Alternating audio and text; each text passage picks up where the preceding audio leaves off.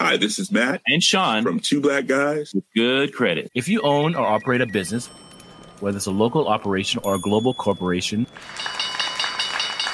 partnering with Bank of America could be your smartest move. By teaming with Bank of America, you'll enjoy exclusive digital tools, award-winning insights, and business solutions so powerful you'll make every move matter. Position your business to capitalize on opportunity in a moment's notice. Visit bankofamerica.com/banking for business to learn more. What would you like the power to do? Bank of America, N.A., copyright 2024.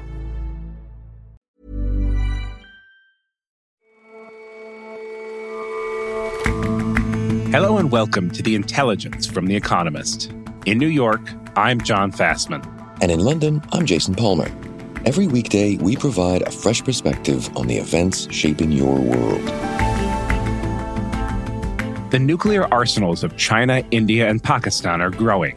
Combined, they've got more nukes than Britain and France have stockpiled in Europe. But there's still no arms race happening in Asia. Yet. And the Rosetta Stone that allowed the translation of hieroglyphics first ended up in French hands, then in British. Now Egypt wants it back, even though it's technically Greek. The restitution of artifacts is often messy because that's how history is.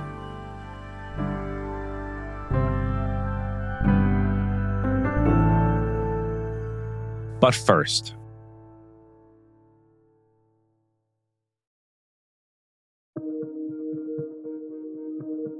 political junkies have been chewing over the upcoming midterm elections for months.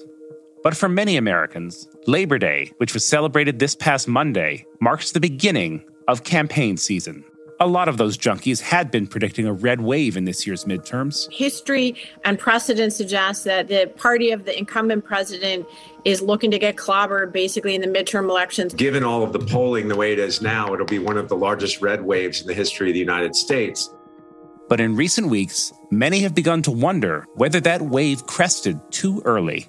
2 months ago, it looked like the Republicans were going to just sweep the midterms. Now it's not entirely sure. It's not a slam dunk that the Republicans will take both the House and the Senate in November.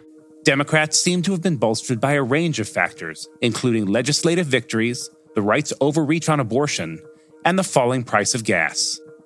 Still, it's hard to know how any of these factors will look when people start voting. And polls have suffered a reputational drubbing recently. They've become harder to carry out. And with so many of them, it can be tough to know which ones to trust. But there's still an important way of finding out what voters care about in a diverse country of 330 million people.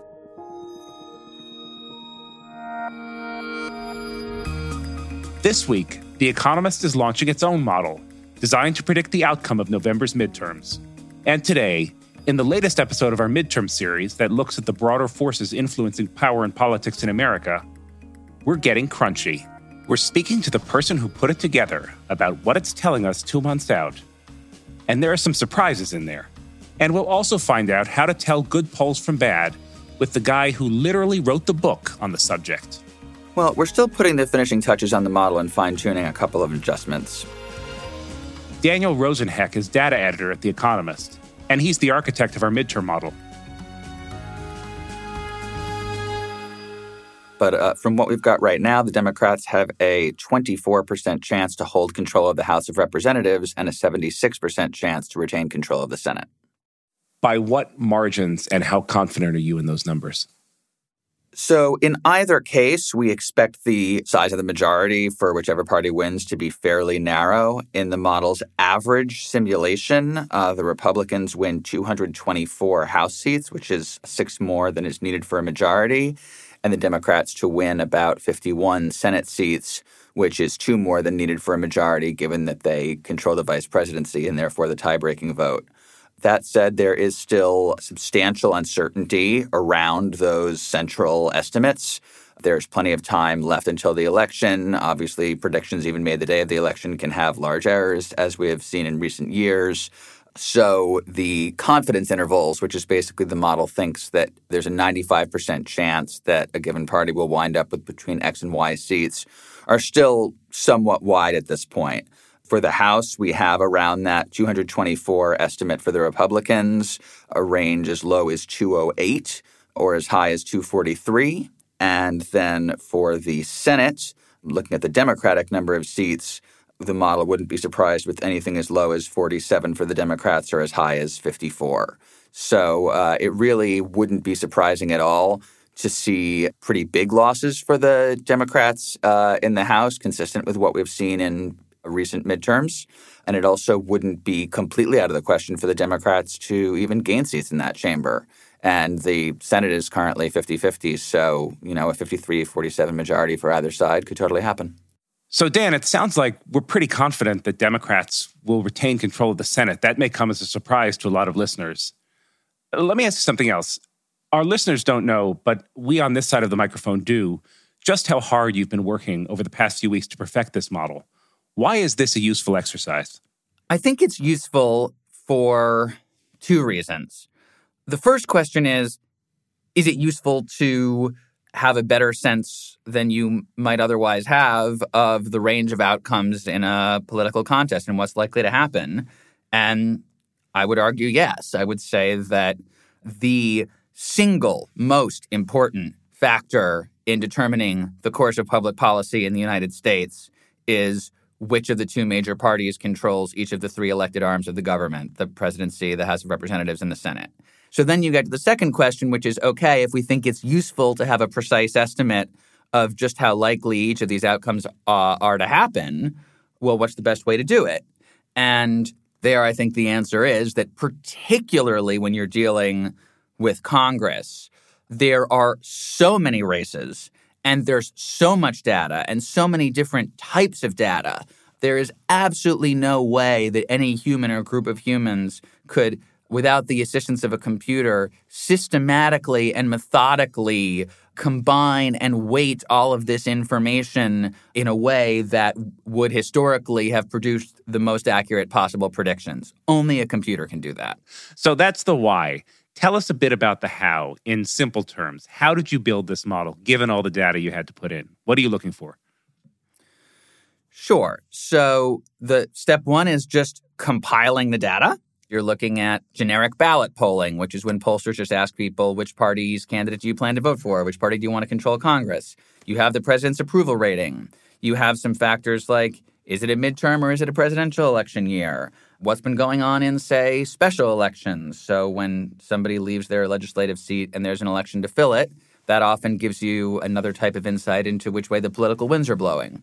Then basically you ask the computer to find the equation that combines them that would have yielded the most accurate predictions of what the national popular vote would have been in every previous election year. And then you take that equation and you apply it to 2022. When you build a model with polls, you have to hope those polls are accurate. But polls have got a bit of a bad rap these past few years. Folks, after 2016, just don't trust the polls. They just don't buy it. The biggest stunner then, the state polls that showed Clinton ahead in Michigan, Wisconsin, and Pennsylvania. But the Democrats' blue wall crumbled. Donald Trump narrowly winning all three, and with them, the White House. After 2016, everyone wants to know, of course, and they're still kind of having like PTSD from the polling. Can the polls be trusted this time around? And it really seemed like the environment about polling information changed after 2016. Elliot Morris is a data journalist at The Economist who has recently written a book defending polling called Strength in Numbers. The polling error that year was a little bit larger than average, but I think more importantly, people had a lot of feelings about that election, and the natural person or people to blame was the pollsters for misguided expectations. But I think that the reaction has been a bit too severe. And so, Elliot, what went wrong in 2016? What caused that larger-than-average polling error? Well, it's a bit of a tricky question, actually. The polls were right in the sense that they are relatively uncertain tools. And so when you have a close election, it can go either way. And the polls aren't necessarily broken when that happens. But they did do something wrong in that they didn't talk to the right percentage of non-college educated white voters who tend to vote for Republicans. And so the polls end up underestimating Republicans. But that's a pretty technical methodological failure, and that doesn't mean that the whole tool is broken or worthless. And so how has the practice of polling changed since 2016? Well, after the 2016 election, most of the pollsters fixed that problem, but they had a new problem, which was that the non-college educated white voters and all the other voters that they were getting also happened to be too Democratic, because Republicans have gotten less likely to answer surveys. So in some ways, the old problems have been fixed, but there are a lot of new problems. We saw that in 2020, and there's no guarantee, right, that whatever pollsters have been trying to do to fix that error in 2020 will fix any future problems. So it's this constant game of whack-a-mole where pollsters fix one issue and another one pops up. So how useful are polls now, broadly? Well, there's an election answer, and then there's sort of the issue polling or political policy answer. And on the latter, polls are a pretty shining example of quantifying democracy. In Washington, you get politicians, but also interest groups and advocacy organizations and activists constantly citing polls to sort of push their side of the agenda, but more importantly, to push for what the people, at least in aggregate, and if you have fair polling, want. And polls do a pretty good job at that. There are studies that say they're even better at predicting how people feel on the issues than they are predicting how they're going to vote in elections. And when it comes to elections, the polls have improved since 2016. They've probably improved since 2020, but there still might be more problems. How should we feel about them fundamentally? Polls do a pretty good job at predicting elections. We really sweat these small differences between 1 or 2 percentage points error here and there. But in the grand scheme of things, if you take a poll and it says it's 49-51 for one candidate and it ends up 51-49 flipped the other direction, you're off 2 points. That should really tell you that the election is pretty close and could go either way. And that's the environment we're living in right now, of close elections and relatively average poll errors making much bigger differences than they used to in the past. All right, Elliot, thanks so much for joining us today. Thank you. In the next installment of our midterm series, we'll be visiting the biggest congressional district east of the Mississippi River to see how Democrats are trying to win back rural voters. For now, you can find all of The Economist's midterm coverage at economist.com/midterms2022.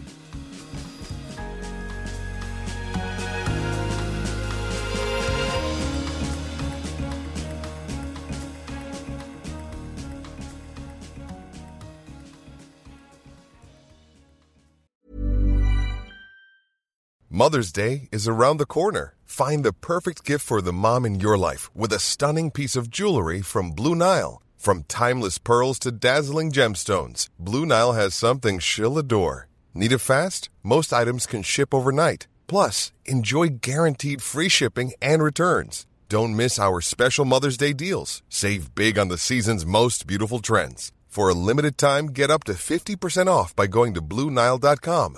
That's BlueNile.com.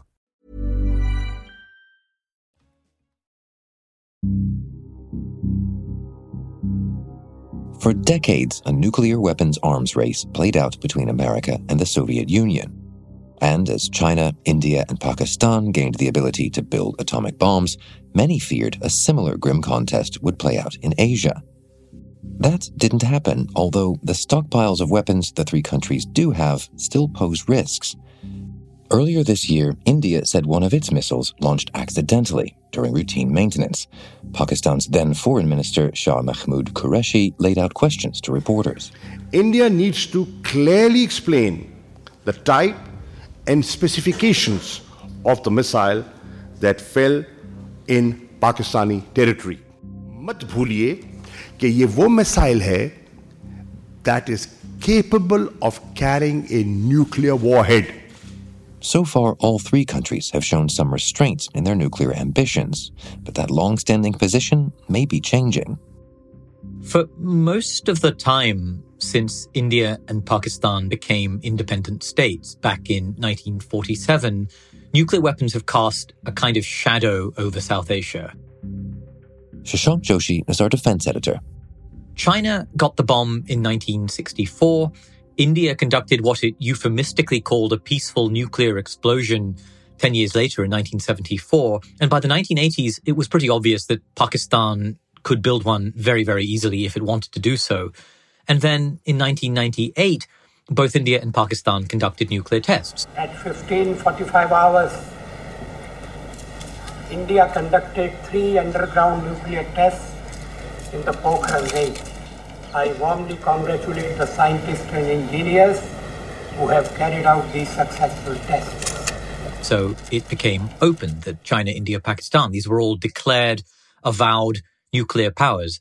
But in many ways, they are very modest nuclear powers. They have grown their arsenals relatively slowly. They're sort of hesitant nuclear states. Relative to the more overt nuclear states such as America and Russia? Absolutely. So you look at America and Russia, Jason, they've got several thousand warheads each, depending on how you count the ones that they have in storage. Pakistan, when it turned 60 as a country in 2007, it had about 60 nuclear warheads. So you can think of them as candles on a cake. Now it has around 165. So in recent years, it has grown very quickly. India doesn't have as many, but it still has a lot. It has around 160. And China, despite having been a nuclear power for a lot longer than those countries, it has about 350. But what's been happening more recently is that all three countries have been modernizing their arsenals much more quickly than in the past. So China is adding hundreds of new nuclear missile silos. China, India, and Pakistan are all emulating the American and Russian nuclear triad, which means they're making their nuclear weapons deliverable not just from land, not just by planes, but also from submarines. So they're maturing as nuclear powers. They're growing relatively fast. So you've once again come on the show and given us a new reason for worry. So obviously it isn't great that there's lots more nuclear warheads around than there were 20 years ago, but it isn't clear that this means there's some kind of arms race going on. There's a recent report published by Ashley Tellis. He's a former State Department official. He's now at the Carnegie Endowment, that's the think tank in Washington.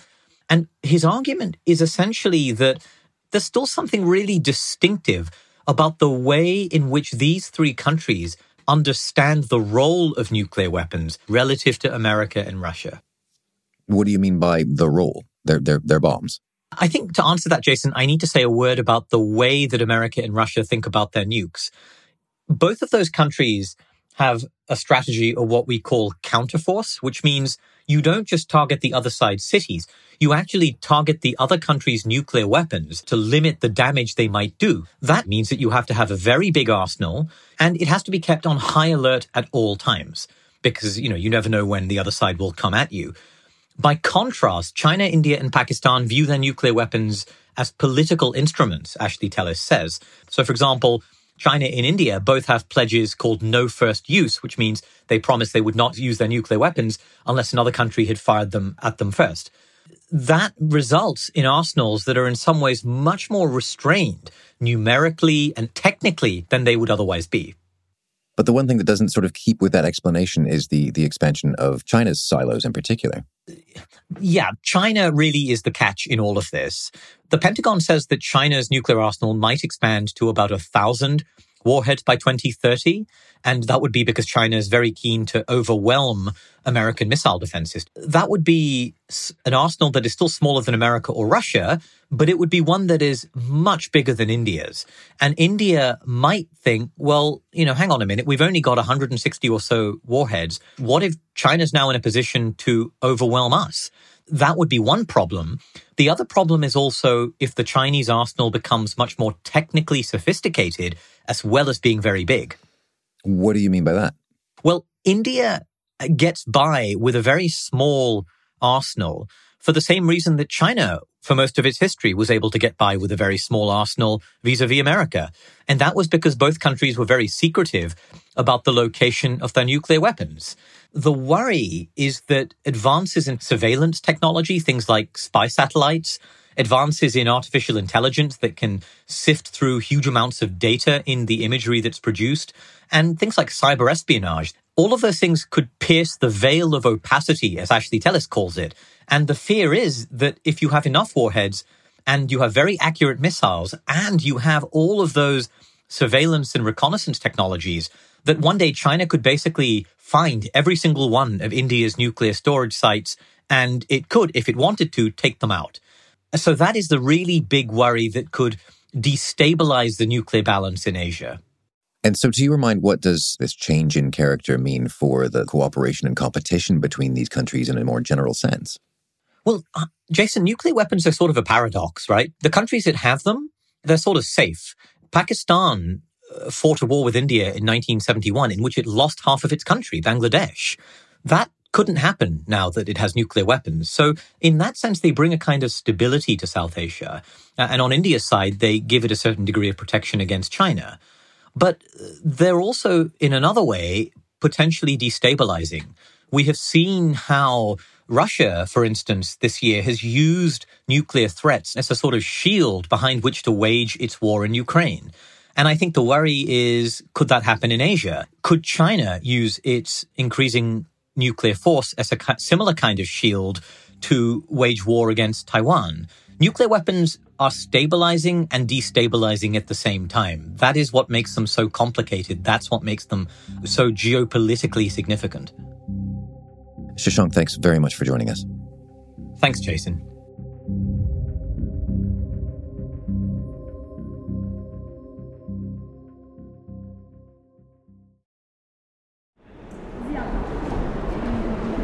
So the Rosetta Stone is the British Museum's most visited object. If you go to the British Museum, you will find it spotlit in room 4 behind thick glass and surrounded by crowds 4 deep. Catherine Nixie is a Britain correspondent for The Economist. It ended up in the British Museum through a slightly circuitous route. It arrived at the start of the 19th century after it was discovered in Egypt.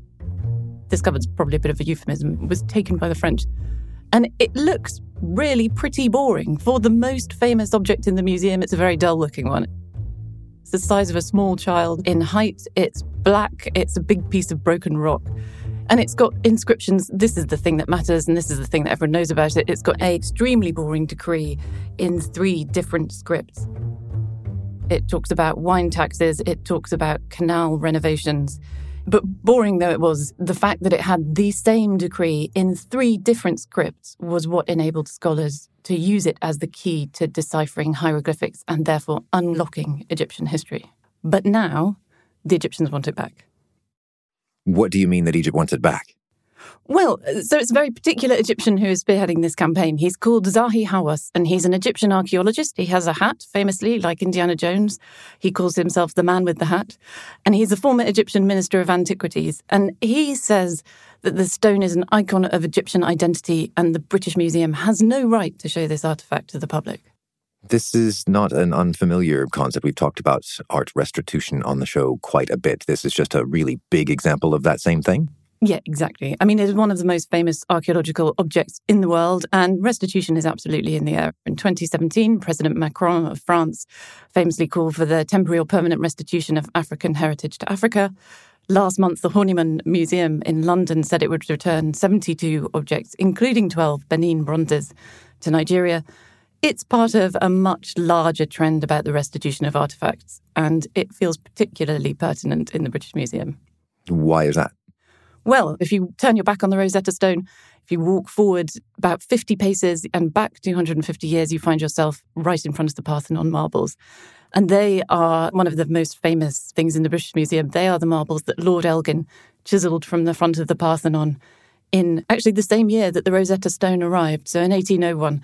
And they were brought back to London, and they instantly became the subject of a very bitter debate. So Lord Byron was furious.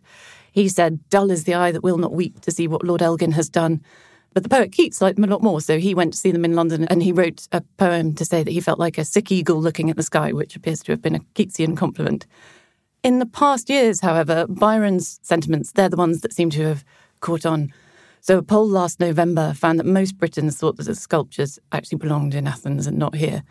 And even the British Museum seems to be bending, which was unthinkable a few years ago. So earlier this year, George Osborne, who's head of the BM trustees, said that there is a deal to be done with Athens. So is this then as straightforward as just simply taking the Rosetta Stone out of its glass case and shipping it back? Well, one of the nice things about the Rosetta Stone is it just shows how complicated all these debates can be. And the problem isn't just that the museums are dragging their feet, it's that history is really complicated. And the story of many objects is anything but straightforward. So in the case of the Rosetta Stone, there are those like Dr. Hawass who say that it is an Egyptian object, pure and simple. But that really is just oversimplifying, because the stone was made for a Greek Macedonian king, Ptolemy V, and the Ptolemies had turned up in Egypt 100 years before with a Macedonian Greek king, Alexander the Great, and then conquered it. So they were rulers from outside of Egypt, and they kind of assimilated. They were not quite Greek by the time the stone was made, but they were not quite Egyptians. And so I spoke to a professor of Greek culture at Cambridge University, and he said there's basically no way of unproblematically mapping modern Egyptian identity onto the Ptolemies. Right. So, as you say, it's complicated. Who's right in this? Well, we can't stop there, because it gets even more complicated. Because the stone was initially discovered by the French, and then when the English defeated Napoleon in Egypt, it was awarded in a treaty to the British as spoils.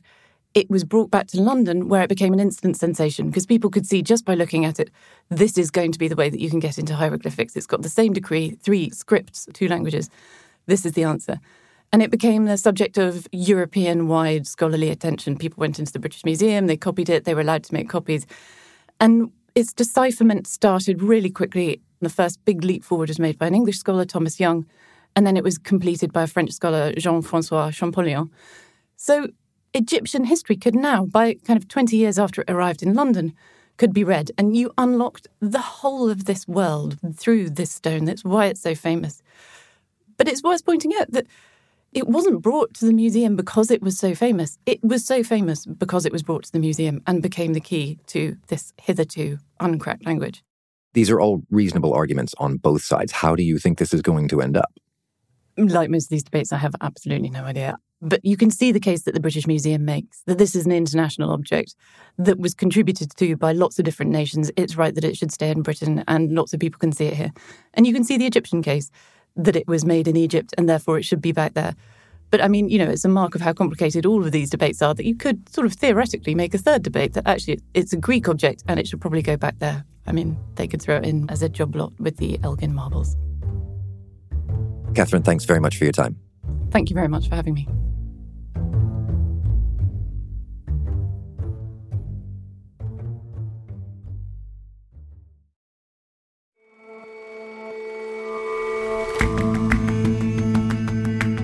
That's all for this episode of The Intelligence. Let us know what you think of the show. You can get in touch at podcasts@economist.com. And you can...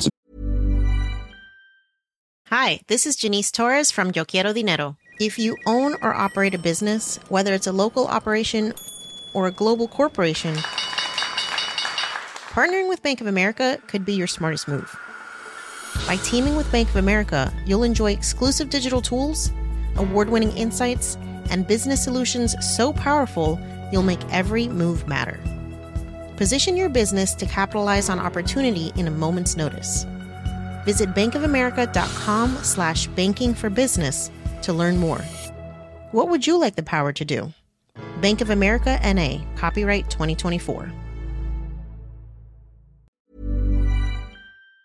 Subscribe to The Economist at economist.com/intelligence offer. The link is in the show notes. We'll see you back here tomorrow.